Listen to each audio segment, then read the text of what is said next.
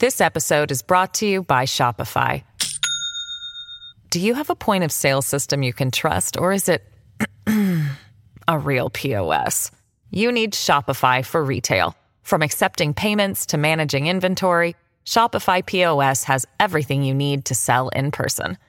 Go to shopify.com/system, all lowercase, to take your retail business to the next level today. That's shopify.com/system.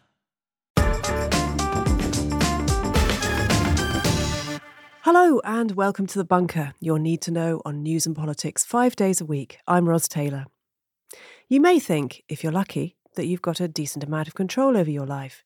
You probably chose where to live, who to partner up with, what kind of job to do. You chose to listen to The Bunker right now, for which many thanks.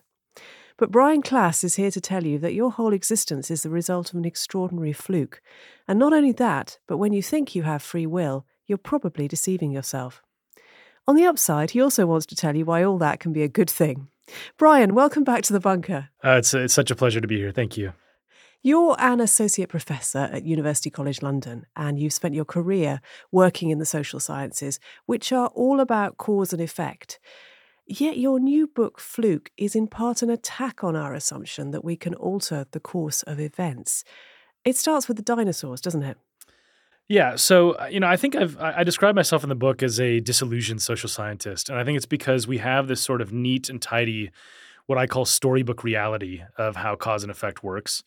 And the more you peer at history or at the details of our own lives, those things fall apart. And the dinosaurs example is an interesting one because all of humanity is basically derived from a cosmic accident where a little fluctuation in the Oort cloud in the distant reaches of space flings this space rock at the Earth, hits in exactly the right place to cause the maximum possible damage, which it did, and wipes out the dinosaurs, giving rise to mammals as the dominant life form on the planet eventually, and to the origin story of humans. And if that asteroid had been delayed by a second, a minute, we none of us would exist. There are so many areas where when you look at them, the model says, oh, here's 5 or 6 variables that cause this outcome. The messiness, the complexity of reality actually pivots on a lot of arbitrary and accidental things that could have turned out differently. And that's this thing that I sort of wanted to address in writing this book. Another example you give is that the thousands of people who died when that atomic bomb was dropped on Hiroshima in 1945 would have lived but for an extraordinary coincidence. Tell us about that. Yeah, so the opening of the book is this story that begins with a vacation that a couple takes in 1926 to Kyoto, Japan. So Mr. and Mrs. H.L. Stimpson, they go to Japan, they fall in love with Kyoto. We have that experience, you go on vacation and it's a wonderful city and you get a soft spot for it. Well, their soft spot turned out to be consequential because 19 years later, the husband in the couple, Henry Stimpson, was America's Secretary of War, and he was overseeing the decision of where to drop the atomic bomb. And the Target Committee, which is largely composed of generals and so on, says Kyoto is the number one pick. So he springs to action and twice meets with President Truman to get him to take it off the list. And so the first bomb ends up in Hiroshima instead because Stimpson's quote-unquote pet city, he didn't want to see it incinerated. The second bomb was supposed to go to Kokura. And when the bomber arrived over Kokura, there's a brief segment of cloud cover. They don't have visual confirmation of the target, so they move on to their secondary target, which is Nagasaki. So you have a couple 100,000 people living or dying in 2 cities, one from a 2-decade-old vacation and one from a brief cloud. And I think the point here is that, if you were trying to model where are they going to drop the atomic bomb, the vacation histories of various U.S. government officials would not be on your list of variables to include, and yet it was the most important at the time. And so I think this is not unusual. This is actually, I think, how the world works, and we pretend otherwise because it's very comforting to imagine a linear relationship between cause and effect with one X causing one Y. And you write about how scientists want to find cause and effect, and that desire leads them to sometimes manipulate results. How do they do that? Tell us a bit about it. Yeah, so there's a thing called publication bias, and publication bias warps the social sciences in particular. And the reason why it's so much of a problem is because the professional ambitions of any individual scientist or social scientist are tied to their publications. Now, that means that if you toil for 2 or 3 years working on some data analysis, and ultimately you find a null result, which is to say you found no effect, positive or negative, in your study, well, very often it's difficult to get that published. So this creates an incentive to generate findings that are either positive or negative. Now, the problem is that this is exacerbated by something called the file drawer problem. The file drawer problem is if you do get a null result, no result, you will simply not publish it. You'll stick it in the file drawer. You say, oh, well, that was a waste of time. Now, the problem is if this happens 20 times, so if 20 people do the same study and 19 of them find nothing, then nothing is probably the actual real answer, right? There's probably no relationship between two variables. However, if just by random accident, one person happens to find something because they do the study in a slightly weird way, that's the one that will get published. So it warps our understanding of the world. There's a lot of stuff in social science that I think creates bias. And I have a chapter in the book called The Emperor's New Equations about poor quantitative social science research. And it's not going to make me many friends on the conference circuit, but it is the kind of stuff that I think social science really has to grapple with, because the way we project certainty and models that have straightforward causes and effects onto the world, I think really makes us make decisions poorly because we imagine we can control the world. And I think about how, the 21st century is basically a series of calamities that have defined our politics. I mean, you look back, it's 9/11, the war in Iraq, the financial crisis, the Arab Spring, the rise of Trump, Brexit. Then you have the pandemic, you have the wars in Ukraine and Gaza. I mean, these are unforeseen events that have reshaped everything economically and politically in our lives. And I think this is the kind of stuff where, this is because we have this very neat and tidy funhouse mirror version of reality that's reflected back at us in modeling that gives us the illusion of control and causes us to be hubristic in how we navigate uncertainty. And I think that's a very big problem that social science needs to grapple with. And we know this is happening because when social scientists try to repeat other people's experiments, they often find they can't replicate the results, don't they? Yeah, this is the thing. I think this study that I'm trying to popularize in this book, because it did not get as much attention as I think it should, the more well-known one is the replication crisis. And this originated in psychology and so on, where people would repeat an experiment and they would find either no result or a different result. The study that I cite that really, really rocks the foundation of social science is called the Universe of Uncertainty paper. And what's amazing about this is they're trying to look at how levels of immigration affect people's viewpoints on their support for social service provision. So the hypothesis might be, okay, as more immigrants come into your community, you become stingier with how much you want public services to spend, okay? So they give these 76 different research teams the same exact data and ask them to answer the same exact question. Now, you would hope that there would be some sort of convergence in the findings. What they found was that about half of the research teams found nothing, no relationship. A quarter of them found a positive relationship, and a quarter of them found a negative relationship. It was basically a bell curve. Now, this is seriously problematic because there was no bias. There was no one trying to manipulate the data. They were all trying to answer the question in good faith. And they couldn't really explain it. They don't know why this happened. But in the real world, there's not 76 research teams that answer questions. There's just one, and they pick their own data. There's serious questions about the level of certainty we can put in social science findings. And I think this should usher in a second crisis of confidence. The replication crisis was the first one. I think this is a second one that we need to really grapple with as a discipline. That is pretty major. Yeah.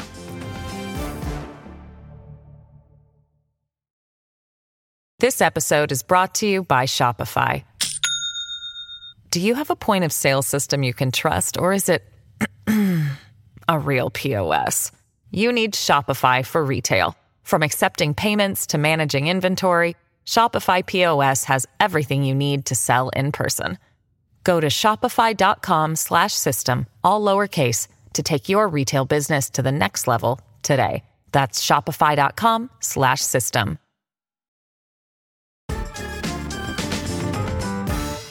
I want to talk about free will because it's so central to how we think about society and how we think about our own potential as human beings.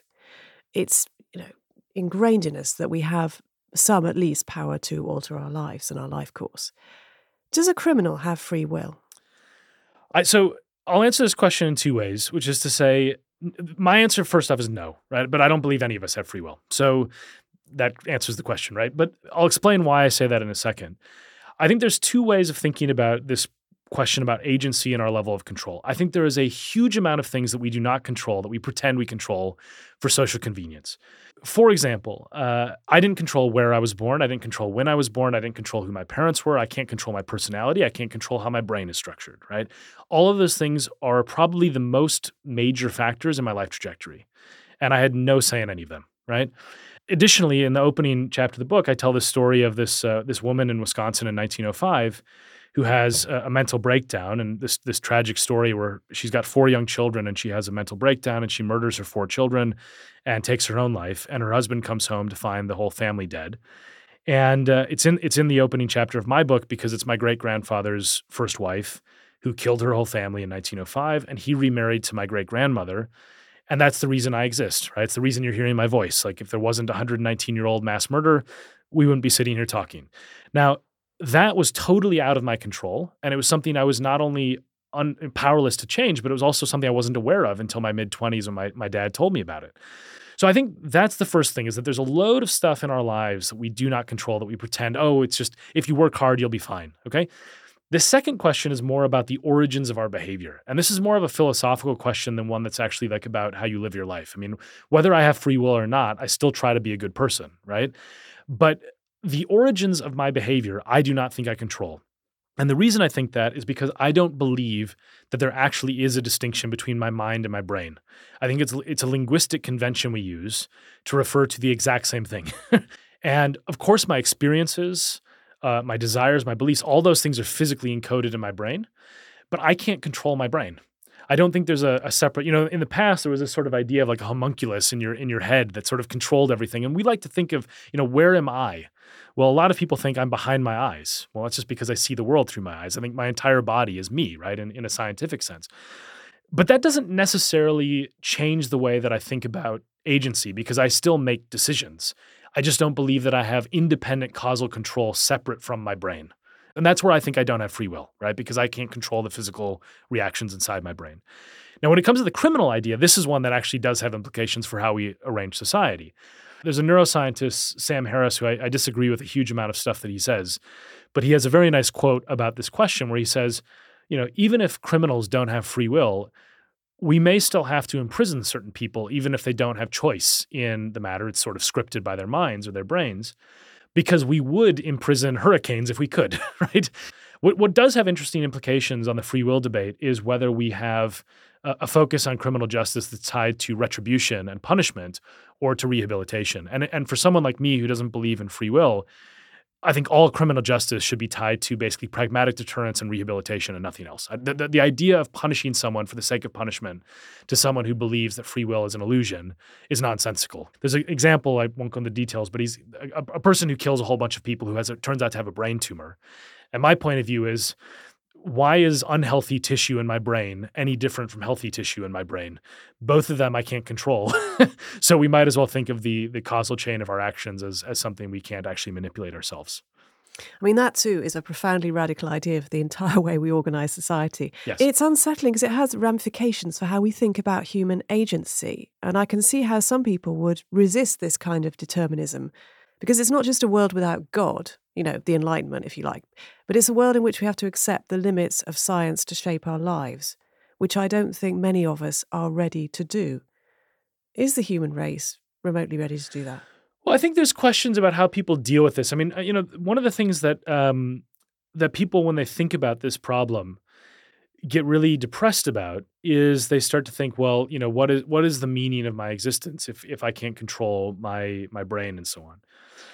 It doesn't bother me nearly as much as some people I've talked to about this. And part of the reason for that is because the flip side of this is that in a deterministic worldview, which is one that I hold, if I'm trying to understand the origins of my behavior, it's all caused in this unbroken chain of causes and effects. I mean, the reason I exist is partly derived from this mass murder in Wisconsin. The reason I am the way I am is partly derived from every experience in my life, my genetics, the way my brain chemistry works, along with memories and upbringing and all these sorts of things. Now, that has created me, and maybe I don't have independent causal control over my actions. But the flip side of this is that the third part of the subtitle of the book is why everything we do matters. And I'm not trying to make some like grand self-help phrase. I mean that literally. What I'm saying is that every single thing that I do has ripple effects that are unforeseen. They reshape the future. And that empowers me in a way where even if I don't have independent causal control, my life has meaning because I am constantly reshaping the future. And people find this to be a vague idea or, it's quite abstract. The one where I think it's impossible to argue with this mentality is the moment a child is conceived, for example, right? It has to be exactly that moment for that person to be born. If it's a microsecond difference, a different person comes into the world. And then, of course, the world is going to be different because of that. The point that I'm making here is that, okay, let's say I don't have control over that. I think it's really cool to me that there's this unbroken chain of causes and effects that in my mentality goes back to the Big Bang that we're part of. And the way I describe it in Fluke is I say, you have this unbroken thread of our lives. And if you were to pull out any single thread, the entire tapestry will change the image. You can't change one thread without changing the overall structure. And that's the way the world works scientifically. So, you lose a little bit of control. But the way I describe it in the book is I say we control nothing, but we influence everything. And to me, that's actually more uplifting than a world in which I have control, but actually my life doesn't actually matter that much. There's potentially an uglier side to this kind of determinism, which has ramifications for how we think about human agency. And I can see why some people would resist this on the grounds of diminished irresponsibility, not just because they want to punish a criminal who's done something bad, but thinking more widely about, surely the British were responsible for enabling the slave trade, for example. What was fluky about that? Well, I don't think that you let people off the hook simply because the causal origin of our behavior is derived from our physical bodies, right? I mean, that's the way I see this is that it doesn't actually affect things that much except for what the purpose of punishment is. So when you think about something like historic atrocities, you still need to punish people for it in the sense of deterring future abuses. You still need to have justice done because people had real harm. The point is, I think the implications of these questions are ones in which the science is increasingly, I think, agreeing with what I'm saying. But more to the point, we can make a just society that doesn't punish people for things that were totally out of their control. And I think there's also this aspect where, the American dream, which I was brought up with, it's a mentality where basically people are to blame for their failures. If you just want to be rich, why don't you work harder? I mean, it's a world that basically writes out all of the things that we know are social factors where, people who are on the political left, for example, should, I think, in some ways embrace this mentality because it helps you explain how social factors and genetic factors that are out of people's control actually do have an impact on life chances. And therefore, we should design societies in which those things are the least punitive to people who didn't have much of a choice and being born into a broken family with no support and abuse. The society should support those people because it's not their fault. And I think that's the radical re-engineering that I think a political center-left or leftist person can embrace even in a world that has less room for free will. But isn't it possible that the idea that we can control what goes on in our own bodies, which you see people like the Daily Mail promoting, for example, comes from this sense that society isn't very good at supporting us when things go wrong, that we need to fall back on our resources as far as we possibly can in order to survive in a society like this? Yeah, I mean, I think this is the stuff where, the philosophical debate ends up in social policy. And I think for people who have a viewpoint that very often people on the political left are worried about the idea of determinism because they say, as you said previously, this lets injustice off the hook. The flip side of that is if you believe that everyone dictates their own future, which the political right often says, pulling yourself up by the bootstraps, then you basically design a society where things that are out of your control end up having massive effects on your social trajectory and your support.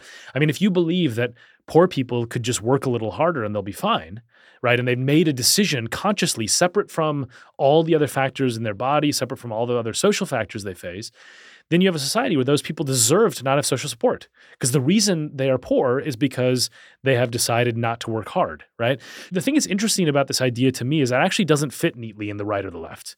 There's aspects that will bother the right and there's aspects that will bother the left. The question I'm interested in is scientifically, if this is the case, what do we do with it? And I think that what we're getting to a point where there's a growing consensus in scientific literature that free will does not make sense as a scientific fact about how our brains operate. And I think this will be a question for the 21st century. Is like, let's imagine, whether you agree with me, like I'm sure many listeners are like, this guy's an idiot. That's fine. But if you were to imagine that science definitively proves that free will is an illusion, what would that mean for our societies? And I think that's a debate that's worth having.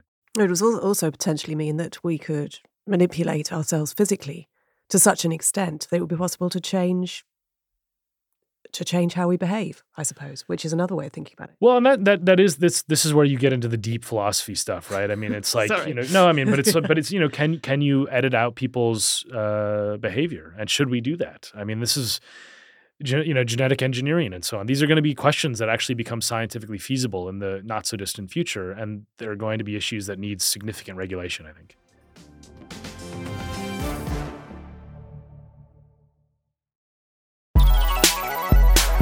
Hello, I'm Ros Taylor with news of Oh God, What Now, the politics podcast that's never going to leave its voter ID at home. On Friday's show, it's 6 months until the US election and Donald Trump is stuck sitting on trial in a New York courthouse. Is he bulletproof, or can Joe Biden turn around the polls? In the second half, it's local elections week, but we've steadily taken power away from local authorities. What if we gave it back? And in the extra bit for supporters, is there a right level of ruthlessness in politics? That's Oh God, What Now? With me, Ros Taylor, Raphael Behr, Hannah Fern, guest Nikki McCann Ramirez. Out now, wherever you get your podcasts.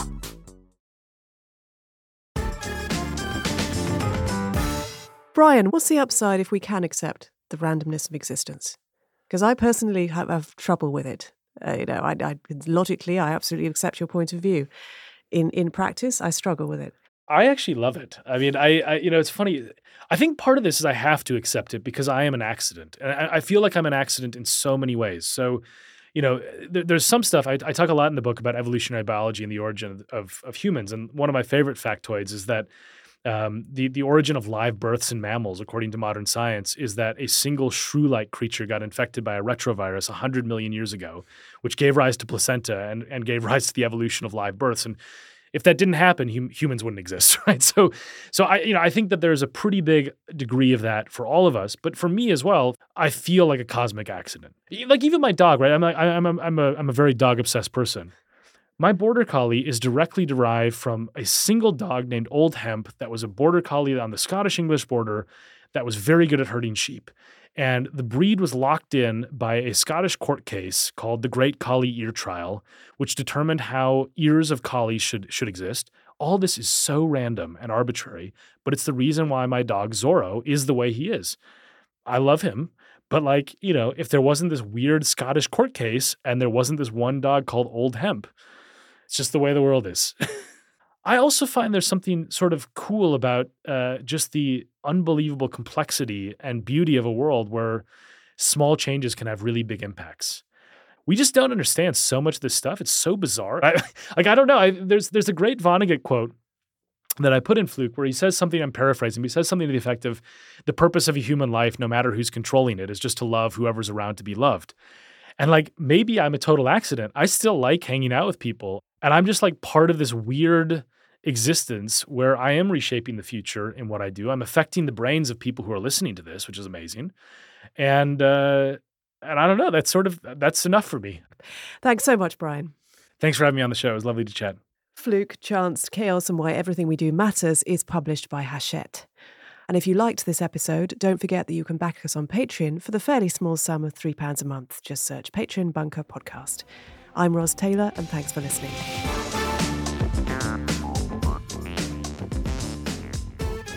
The Bunker was written and presented by Ros Taylor and produced by Eliza Davis-Beer.